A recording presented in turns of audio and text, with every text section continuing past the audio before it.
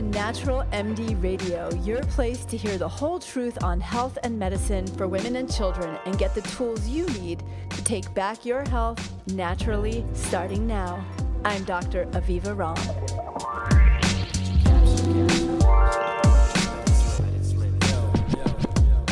So my special guest today, Amy Myers, has a unique perspective on struggling with thyroid problems in that not only is she a medical doctor practicing functional medicine with a really big focus on thyroid disease and autoimmune disease, but she herself has been and is someone who struggled with thyroid challenges.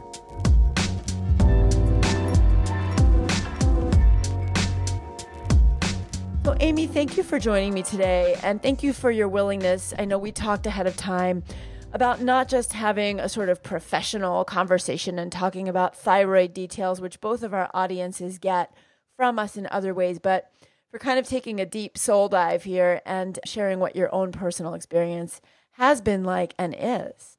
Yeah, well, thanks for having me, Aviva. It's always great to talk with you. So appreciate you letting me be on the show. It's a pleasure. So Amy, can you take us back to when you first started having symptoms? What was going on for you at that time, and what was showing up for you in your life physically and in other ways? Well, I had, my mother had passed away from pancreatic cancer. Well, actually, let me back up. I had returned from the Peace Corps.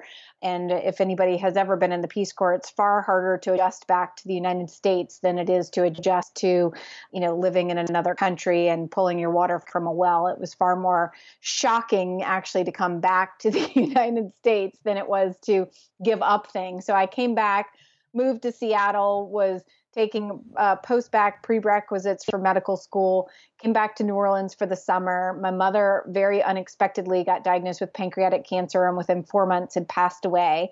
And, my great-grandmother died at 103 that same year. So there was really nothing in my family, and we had longevity. So that was a real devastating to anyone who's ever lost a parent, but even more so because it was so vastly unexpected. And then was, again, continuing prerequisite classes for med school, got into medical school. And it was the beginning of my second year. And as you probably know, the first year is just, they're all years of medical school are stressful, but I think the first year is so stressful because you are, everybody that goes in thinks, oh, I'm so smart and I'm top of my class and this is, not going to be difficult. And you're surrounded by 150 people that are exactly like that and, will always reach higher for the bar.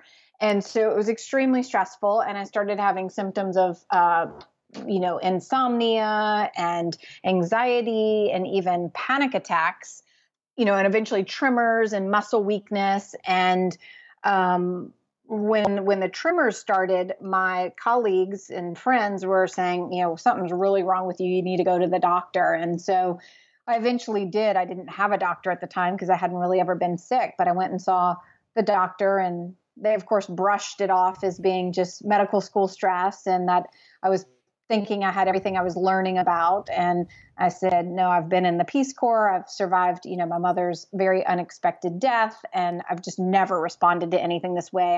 I'm demanding a full workup, and then got my diagnosis of Graves' disease. So, all of that's to say stress is what was going on with me before my diagnosis. And then, of course, afterwards as well. Well, Amy, thank you for sharing that so personally. I know it's been such a long time, but still, I'm sorry that you went through such a really challenging time and all in such a concentrated way, and the loss of your mom, that's so hard. And yeah, that's a lot to deal with.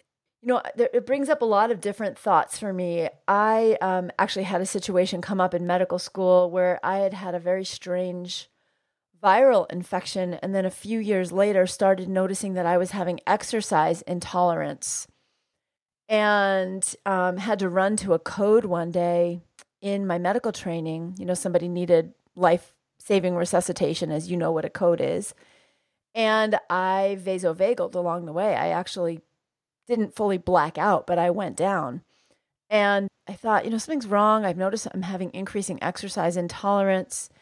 And I asked the cardiologist who I was rotating with if he would do an exercise stress test. And he actually kind of said the same thing to me. You're just a medical student who's kind of being a hypochondriac, getting everything that you are reading about. And I was on cardiology at the time. And, you're just under stress. You have 4 kids. You've got 3 teenagers, blah, blah, blah. Let blow you off, blow you off, blow you off.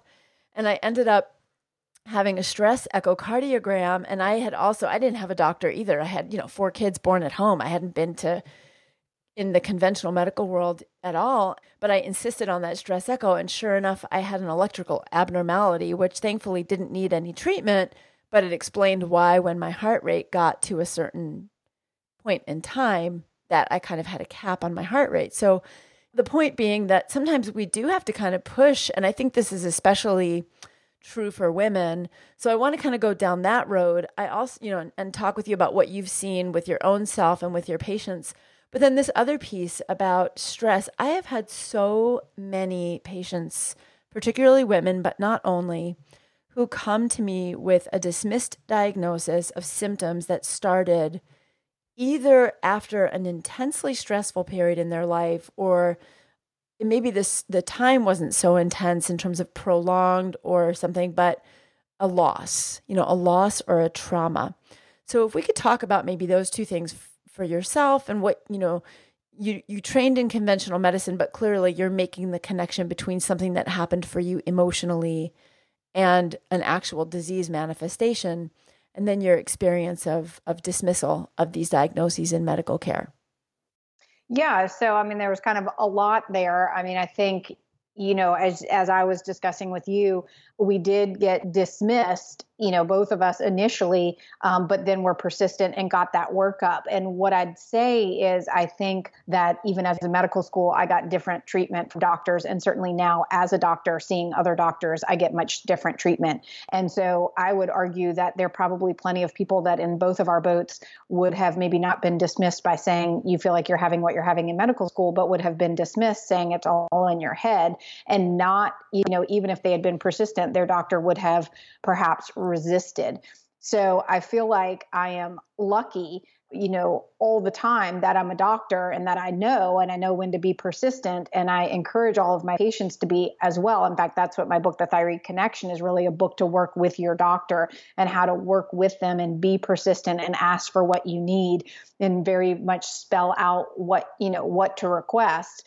But there are plenty of doctors, for whatever reason, they don't want to be questioned, or the insurance won't pay for it, or, a gazillion reasons of why they won't go further or do that test that you and I had. So, I think that I can't ever put myself fully back in a patient's shoes, because I'm a doctor and I'll never be viewed as simply a patient again. I don't know if you have that same experience, and, maybe you're not going to doctors, but, I think that we're just in a different boat now. Well, absolutely. Whenever, if I ever need one of my kids to get into an appointment, if it's just even for something basic like a pap smear, all I have to usually do is call a colleague. Or even because I'm known in the integrative world, people will be generally more accommodating. So it's definitely a very different situation.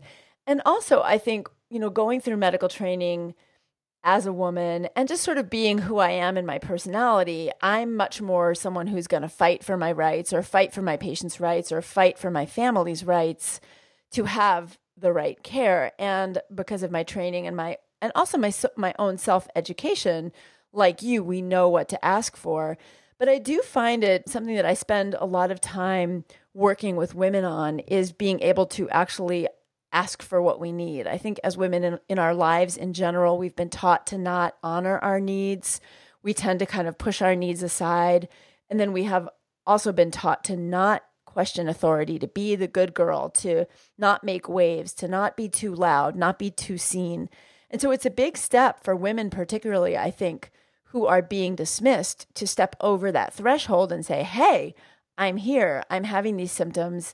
And yes, it may be due to stress, but that doesn't mean it's all in my head. Actually, I'm having physical symptoms here.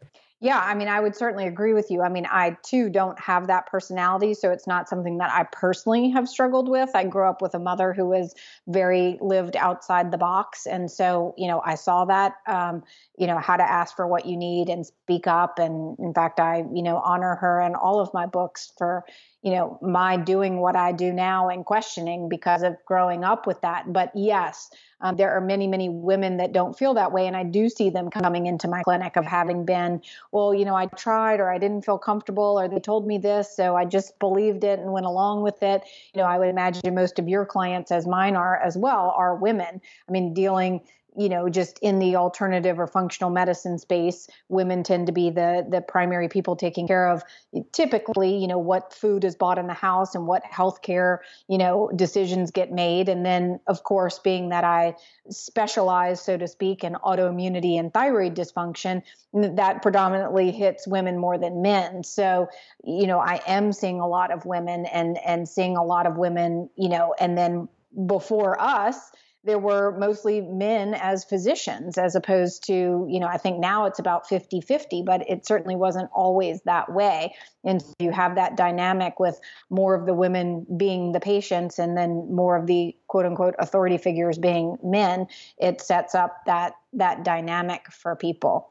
So I think it is important. We've definitely, surpassed the days where the doctor is the authority. And I'm sure you feel the same way. I learn from my patients day in and day out. And if they tell me this happened to me or this is a symptom, I always believe them. I mean, I always tell my patients they will know themselves so much better than I will ever know them, that, I have to rely on them to tell me what's going on. Absolutely. I agree with you 100%. I learned so much from my patients.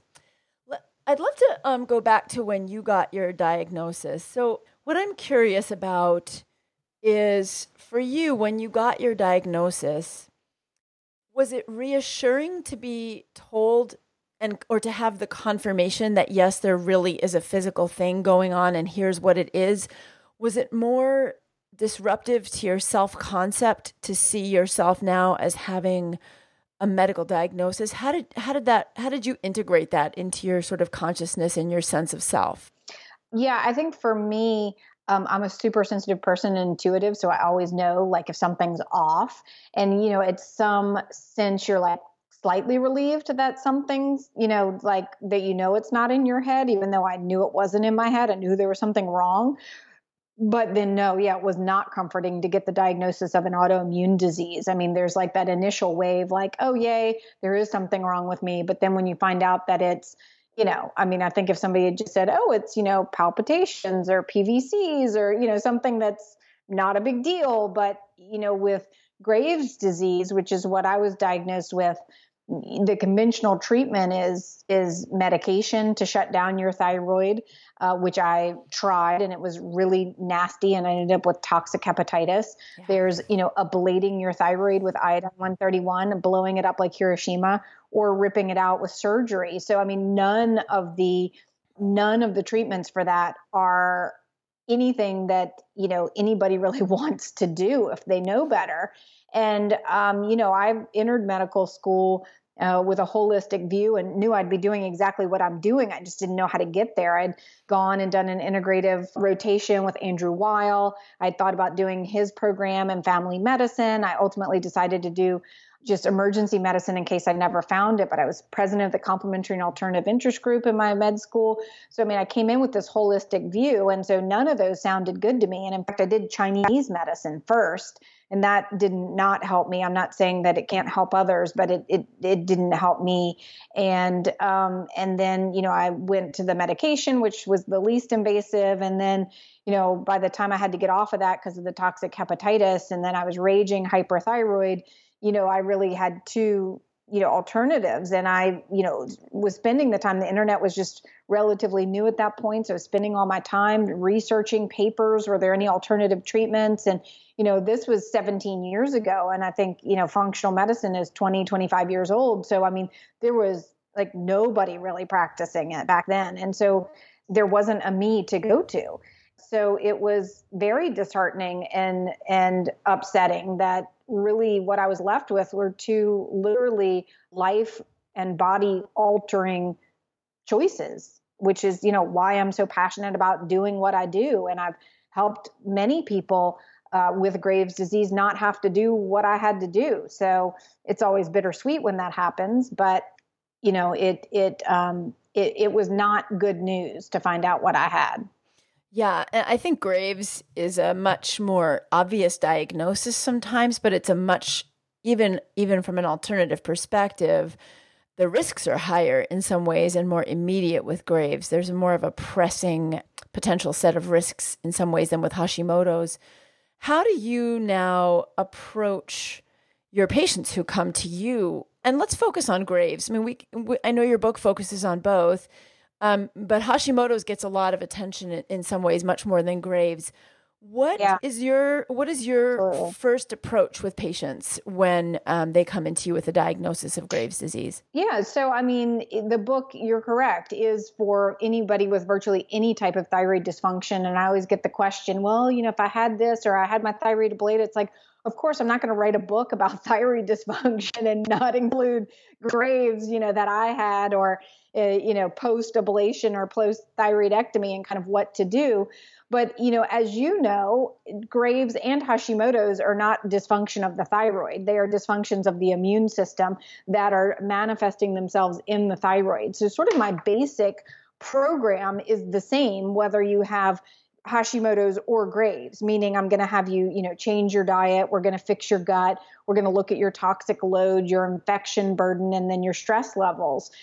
Particularly with Graves, then we got to go in and add some things to the program, which is, it's, I used to like to think of myself as a little hummingbird that I was just like, everything was like super fast on me. And so that means that your metabolism is so sped up that it's burning through things. So, I mean, you might need more calories, more fats, certainly things like L-carnitine, CoQ10. I've formulated a multivitamin that can go, for Graves or for Hashimoto's or any type of thyroid dysfunction to kind of give you what you need to make your thyroid hormones, such as, selenium and zinc and iodine. So I'm really focusing on that. There's a certain type of fiber, glucomannan, that has been shown to help bind some thyroid hormone. And then I use some herbs, the motherwort and bugleweed, to help slow down the production of the thyroid hormone. So I think that's where it's different. I have a couple of supplements that we've added in to counteract or to that we've seen deficiencies in people with Graves, either what came first, the chicken or the egg. Did the deficiency happen in the Graves, or they have these deficiencies because their metabolism is burning through so much? And then again, the herbs is the first step that I go to. And of course, stress and relaxation techniques, because having any type of diagnosis like that is stressed. We live in a stressed out world, but then you literally have more catecholamines and everything because of what is going on physiologically in the body. So really working on that stress piece. And in the book, I have an entire chapter on that and suggestions, day to day for people to do, and then things people can do on a weekly basis and a monthly basis to help with stress reduction. That's great. It sounds like we're so on the same page with the approach. For me, stress with my patients is such a kind of first go-to, because it's also one of the things that we can't change all of the chemicals in our environment. We can change a lot of them. We can't change everything we're exposed to, but we can start to change how we respond to stress pretty immediately, even with just deep breathing to reset our sympathetic tone. So powerful.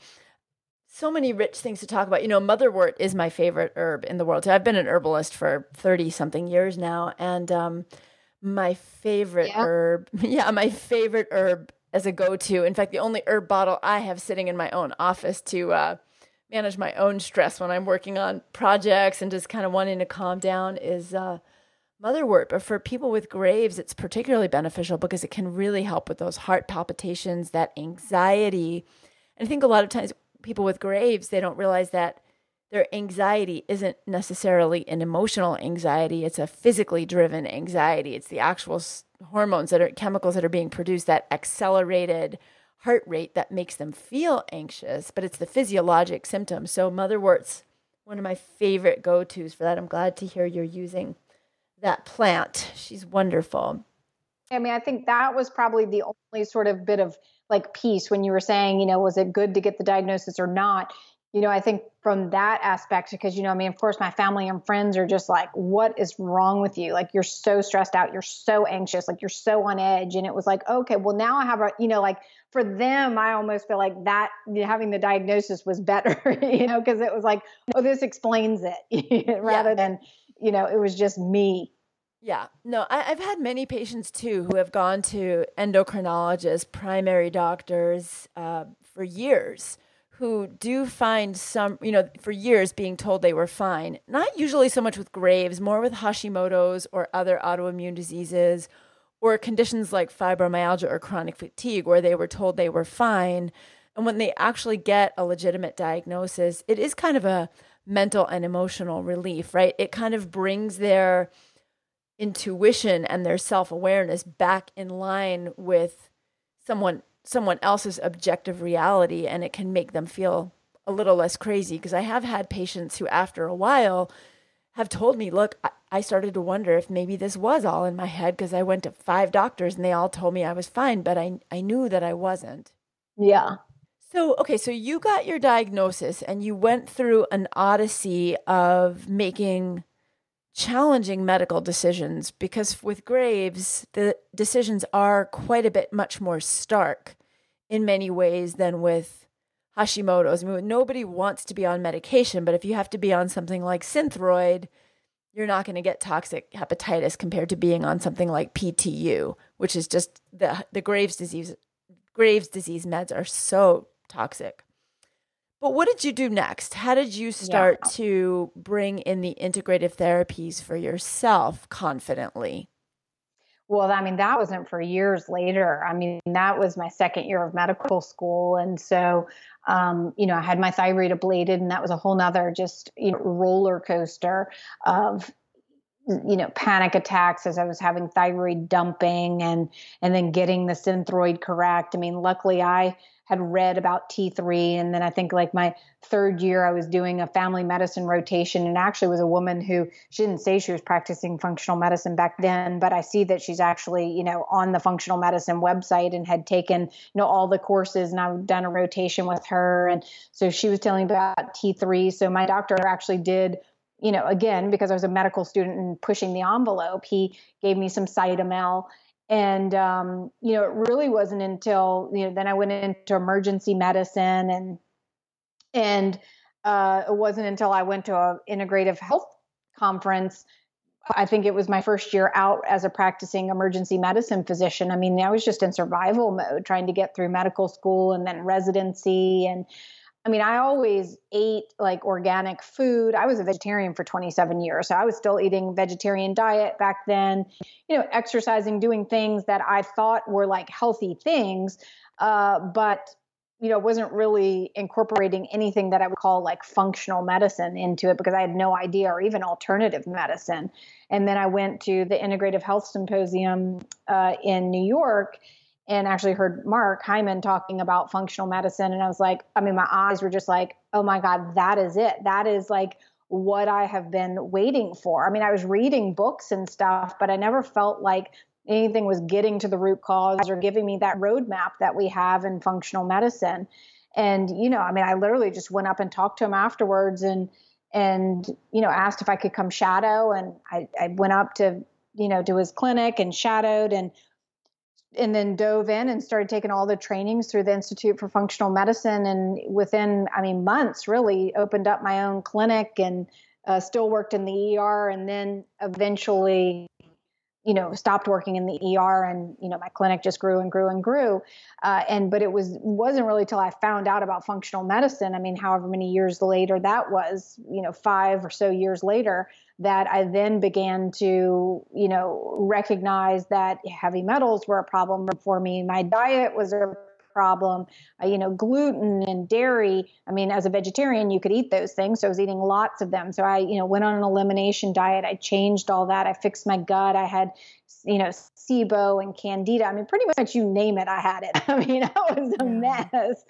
So, just kind of gradually worked through all that. And then, doing that on myself and then doing it with, hundreds of patients, eventually kind of formulated, what many of us use in functional medicine as a protocol. But I found, and tweaked for myself and for my patients that, I eventually called the Myers Way. So if you were to kind of give an accurate, or as much as you can sort of say, a realistic estimation of success rate, and I really want to, you're a doctor, I really want to drill this with listeners and people who might be looking for hope. I think that sometimes in the integrative world or the functional world, it can be sort of like the sense that this is a cure-all for everything and everyone. And I have amazing success in my practice, but there are people who do sometimes need to stay on medication as well. Or if they have Graves, I don't have 100% success rate. I have had patients who I'll say, you know what, let's work together if everything is stable for 18 months. And if the end of 18 months they have remitted, great. But sometimes I have had patients who have needed to go on for an ablation, or I have had patients who have needed to stay on a thyroid medication. What's your estimation of that in your practice? Do you find you're having, 90% success rate? Do you not keep those statistics? And what's your sense of where people mostly go with the treatments? Yeah, I mean, first I would say any doctor, conventional or functional, that is telling you that they have 100% success rates, you want to run from them, because we're all individuals and everybody responds to everything differently. And there is nobody that has 100% success rate unless, it's somebody who's like cutting something out, I mean, it's impossible. So, with my Graves' disease patients, as you know, I mean, we see much more Hashimoto's than Graves. And so I have, I don't know, maybe 20 of them. And, what I would say is now, after you write a book called The Autoimmune Solution, you tend to see some really, really complex, sick people you wouldn't even think that somebody could have 6 autoimmune disorders and have been everywhere. So the more complex people we get, the harder it can be. Yet I'll also say there are people who come in and I'm thinking, oh, this is going to be easy breezy. I've seen something similar to this 100 times and it's always, yeast and leaky gut, and I do this and they're better. And then they're like the most difficult patient. And then there are these people with 6 autoimmune diseases and you're thinking, and they're already following the diet and you're thinking, I have no idea what more I have to offer this person, but we'll give it a whirl. And then the next visit, they're miraculously better. So it's so difficult to say, but I will say, as I am getting more and more complex patients with literally, multitudes of autoimmune disorders, it is challenging. And I'm having to reach out to things that I wasn't doing in the beginning of my practice, like low dose naltrexone. I'm actually going to be trying out Sydney Baker's helmet therapy on myself. And, we're starting to use that in my practice. I mean, it's just, this is an ever evolving, as you know, we're constantly learning, and thankfully we're learning new things as well that can be used that I wasn't having to use 5 years ago in my practice because my patients weren't as complex. And so they were easily getting better. With Graves, it's been a mixed bag because, as you said, some people come in and it's brand new with the diagnosis and we can get hold of it. Some people have had it for a while and they're managed on their meds and we managed to get them off their meds. And there are other people that are coming in and they're really been at an extreme for quite some time. And this can be dangerous. And, they've opted because things weren't working quickly enough to go get ablated or have surgery. I do recommend to people if they have a choice, and that's where they ultimately need to go. If I had to do it over again, I'm just so afraid of needles, or used to be at that point. I did not want to have the surgery, and their risk, of course, with that. But if I were to do it over again, I definitely would have looked at the surgery, because at least you can save part of your thyroid, and a part functioning thyroid is better than no thyroid. And then we also don't know what this massive dose of radiation does to your ovaries and your breast tissue, other places where iodine is prevalent. So I definitely encourage people that if they need to go to an extreme, that that's what they consider over the, thyroid ablation. And I mean, I think the thing is to say, like, to not feel like people failed. I mean, it's like, I try not to be hard on myself. I made the best decision I could at the time with the information I had, and that's all you can do. And everybody responds differently. So, I mean, no, I don't like can't pull up a spreadsheet right now and tell you my success rates. I would say that, if I were just absolutely guessing, and with people coming for Graves at all different stages, and some that literally came for one visit and before the next visit just said, look, my symptoms are so bad, I decided to get an ablation, and they were like coming. I don't know why they even came for the first visit, as if like I could have miraculously done something on one visit. I'd say 50%, in terms of like complete remission, no meds, perfectly functioning thyroid, I mean, that's just a guess on the top of my head. Amy, I really want to applaud you and thank you for that incredibly refreshing and honest answer. You just like went up even more notches in my book because of that. I tend to be the same. I'm the same. I agree on the ablation over meds and over radiation, first of all. In many ways, as much as it sounds more invasive, in many ways it is much more benign and effective without putting you through so much toxicity other than the anesthesia. And I couldn't agree more on there is no failure. And and sometimes it's not even doing the best with what we have at the time, but it's sort of like even though, as I mentioned, I had my 4 kids at home, unlike you, I went into med school with 25 years of having done integrative practice as a midwife and an herbalist and living a natural lifestyle, and thankfully, didn't have any untoward health experiences that led me to go down the struggle that you went down. But I think that sometimes in the integrative and functional world, the emphasis becomes on the cure, the healing, the outcome, and, oh, aren't we so badass because we did it with herbs and supplements? And it can actually lead people to have a sense of failure, or to feel alienated, or they didn't try hard enough when they do need to use a thyroid medication, whether it's for Hashimoto's or non-autoimmune hypothyroidism or for any autoimmune disease.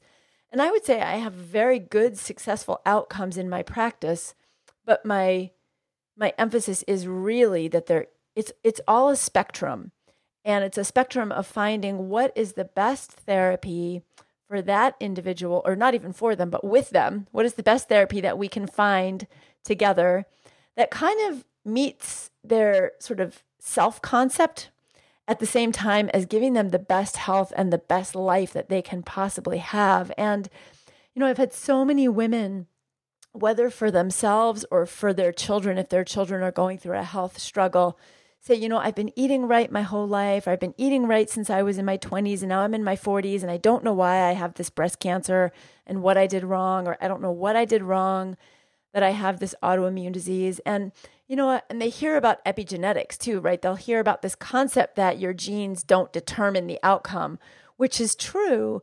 But if your grandmother got exposed to DDT and that affected your mother's epigenetics, that can still affect your genes and lead you to develop an autoimmune disease when you're in your 20s, 30s, or 40s, even if you've been doing everything else, quote unquote, right. And I'm saying that with air quotes here. So, I really appreciate that. Oh, yeah. Yeah. Yeah. And I just wanted to make a couple of comments there. I mean, Graves, as you said, it can be life-threatening and it can come on quick. And, certainly with other autoimmune diseases, I've had higher success rates with something that it can give it more time, right? But for some people with Graves, it can be so extreme that there isn't that time. And so it's not a function of you just don't have that time. And the other thing that I was going to say is also, I like to refer to, what I was going to say is people who've done what I've asked them to do, I don't think that there's actually anybody that I haven't helped in some kind of way. And I would imagine that's the same for you, whether it's on a spiritual level, an emotional level, fixing their gut, changing their diet, something else, even if you didn't fix like the, the disease itself. I mean, there are very few people, and I would imagine it's for same for most all of us in functional medicine. There's not, very few people that you haven't helped in some kind of way, and that their life or their health is not better for having seen you. And then the next thing I wanted to say is just about the use of the word medication. I make a real distinction in my book, The Thyroid Connection, that it being supplemental thyroid hormone. Yes. And I do that because people do have such a stigma surrounding the word medication. And if, like me, if I didn't take my supplemental thyroid hormone, I would literally die over time. So I don't think of that. It's not like you have high blood pressure or you have something else that you could manage in a better way. There's not necessarily a better way. If there's been enough damage to your thyroid, either because you had cancer and had it ablated or cut out, or Graves and the same thing, or Hashimoto's, and it took 6 years to get a diagnosis, and now it's been another 5 that you've been on supplemental thyroid hormone, you might not be able to get off of it. And that's okay. I mean, that's like being a type 1 insulin diabetic. I mean, now are there things you can do with the diet to perhaps reduce your dose? Do we still want to find the underlying root cause so that you don't get something else? It doesn't turn into anything worse. Is there still value in, getting the book and understanding the thyroid and working with your doctor and maybe optimizing your meds and your lab results and, all that other stuff? Absolutely. But there are going to be a large number of people that cannot get off their supplemental thyroid hormone. And that is by no means a failure. I agree. And I love that you said that. I say the same thing to my patients. I say, look, this is not like taking a medication like an antibiotic or a blood pressure medication or something that's doing something to your body. And when we call it supplemental thyroid medication, just for listeners, it's because it is literally as if you were low in vitamin D and you weren't producing enough calcium from your vitamin D, you would have to supplement vitamin D and calcium. It's the same thing. Your body just isn't producing enough. So you're taking the supplement of what your body would be producing. And I think it's a very important distinction. So thank you for making that. I do the same in my book. I love that we're both writing thyroid books, and mine is adrenal thyroid, yours is thyroid. And I think that, for me, Amy, I did not go into medicine thinking that I was going to focus on adrenal issues, thyroid issues, or autoimmune disease. I went in, with a background in women's health and midwifery, certainly thinking I was going to be working with women and their hormonal health. But the volume of patients, both adults and kids, struggling with autoimmune disease, and particularly women struggling with Hashimoto's, has been such a call to action for me. Was it your own thyroid disease that really called you to action, or was it also really same with me, seeing the volume in your practice? I mean, I think, for me, the first book, The Autoimmune Solution, was really, I know your book editor, Gideon, was my first book editor. And, he had kind of approached me to write a book, and he was coming up with ideas, and none of them were sitting with me. And then I just started blogging, and I realized what I was passionate about was autoimmunity because of my own experience.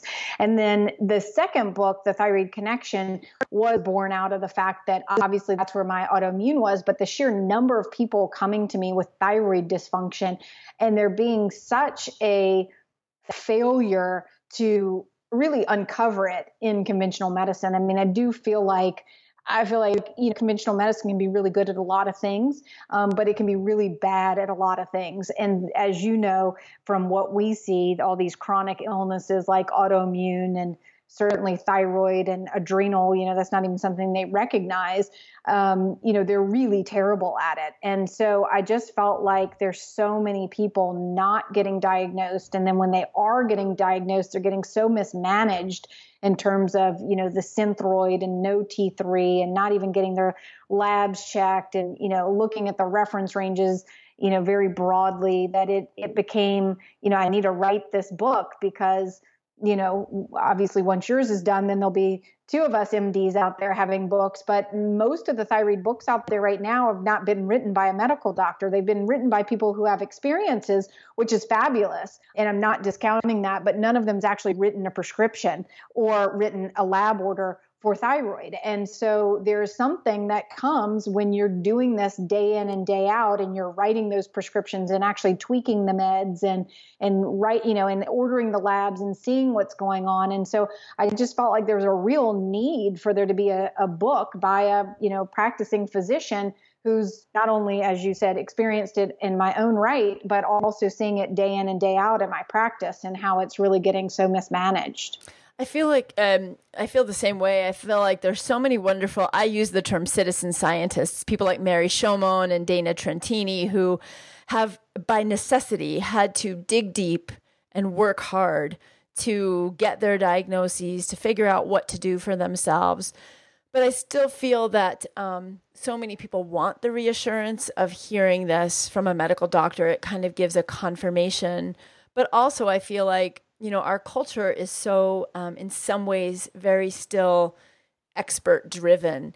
And to be able to shift the way other physicians are thinking about it, even just sitting up and listening to what women are saying and not saying things like, if you just exercised more and had more control over what you put in your mouth, you'd lose weight, when a woman is coming in and saying, I have gained 30 pounds in the past 3 months. And she leaves a doctor's office, and not all doctors. There's some wonderful there are many, many wonderful doctors out there. Doctors themselves are overworked, burnt out. We know that there's a public health problem of physician burnout, physician substance abuse, physician suicide even, because doctors are so burnt out. So women are not being heard by people who are exhausted and who were never even taught how to respond to chronic disease. So women often leave feeling shamed and unheard. And doctors are feeling frustrated, not knowing how to help. And so for me, it was also, how do I create something that women can actually bring to their doctor's attention and say, look, I get it that maybe you're tired, and I get it that maybe you haven't learned about this, but can you at least take a look at this and work with me in partnership on this? And that's my sense, is that you really... Yeah. And I don't think that conventional medicine, like your individual doctor, is not purposely failing you or purposely not doing, how you and I are doing it. It's that, exactly as you said, they weren't trained. I mean, nobody's talking about free T3. And I mean, I don't know if they are now in an endocrinology, fellowship, but certainly these are things that are not talked about in medical school. So it's not the doctor's fault. I mean, they're, as you said, overworked, regulated by insurance companies, and this isn't what they were taught in medical school. So it's not really their fault, so to speak. I mean, somebody's not intentionally trying to fail you. It's the system just in setting you up for success. Yeah, I mean, we learned about RT3, we learned about thyroid antibodies, we learned about TSH, we learned about thyroid hormone, but what we were taught is check a TSH, here's the reference range. If it's abnormal, send the person to an endocrinologist. And endocrinologists were basically taught, well, if it's 4.8, it's kind of borderline, but we can also still call it subclinical hypothyroidism if it's even up to 10. And I have seen so many women just going home still exhausted. Well, I don't see them going home. I see them coming to me 6 months or a year or two later, really confused. So I'm so glad that you're doing what you're doing. I'm glad that you're, I love it that there are so many men in functional and integrative medicine, but we need more ladies. And so it's a delight to have a colleague, sister, doing this work. Tell us about your book and tell us how folks can get more of what you have to offer if they can't come to Texas to see you.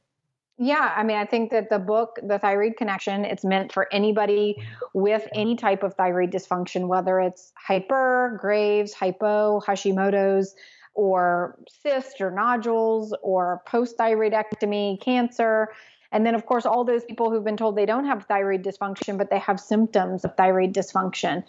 And, that's really a great place to start. I mean, it's what I imagine your book will be like as well. I mean, this is how I practice in my clinic. So if you can't come to Austin and see me or one of my colleagues, this is a really great place to start. Even if you can, I always tell people, read the book first. It might save you a lot of money, and if you can get help locally, that's awesome. And if not, I'm always happy to see people in my clinic, and I have, colleagues as well. A nurse practitioner and another physician in my office. But my website is also a wealth of information. And most importantly, I don't know when this is going to come out and if you have signed up as an affiliate, but we hope you will, for my Thyroid Connection Summit, which is a free online event happening October 25th through 31st, where I've interviewed a host of people regarding thyroid dysfunction.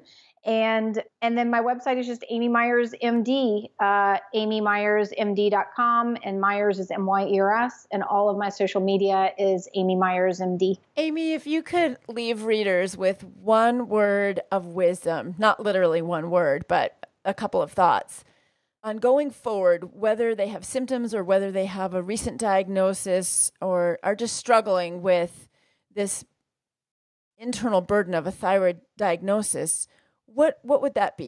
Yeah, I mean, it's so hard because when, people used to ask me that after the autoimmune solution book, I was like, this can be reversed and, there's hope. And that is true. And the caveat here is that if you're on supplemental thyroid hormone, you may need to stay on it. So, I mean, I think that's the biggest thing is that, there are people like myself, like you out there giving out really good information about, even if you are unable either financially or logistically to see a functional medicine doctor, my book is really geared towards how to work with your conventional doctor. I mean, I'm hoping it gets to the masses.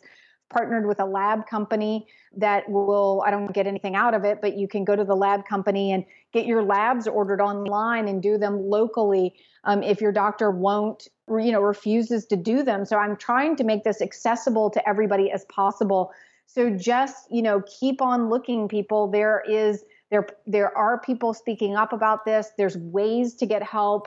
I know you, myself, I mean, we really are, our mission is to help as many people as possible. And that's what we're trying to do, is to help people and know that there is hope, and you don't have to, be with a doctor that's just shunning your symptoms and telling you it's all in your head. If you believe that there's something going on with you intuitively, you better than anybody, keep on searching for that doctor or that practitioner that is going to help you and help you, get to the root of that. And we also have a free online community that's just Amy Myers MD /community for anybody going through the program. And there are people all around the world. So if you just want some help and support, or, community of other people in your boat, that's there available for people as well, because you're certainly not alone in this process.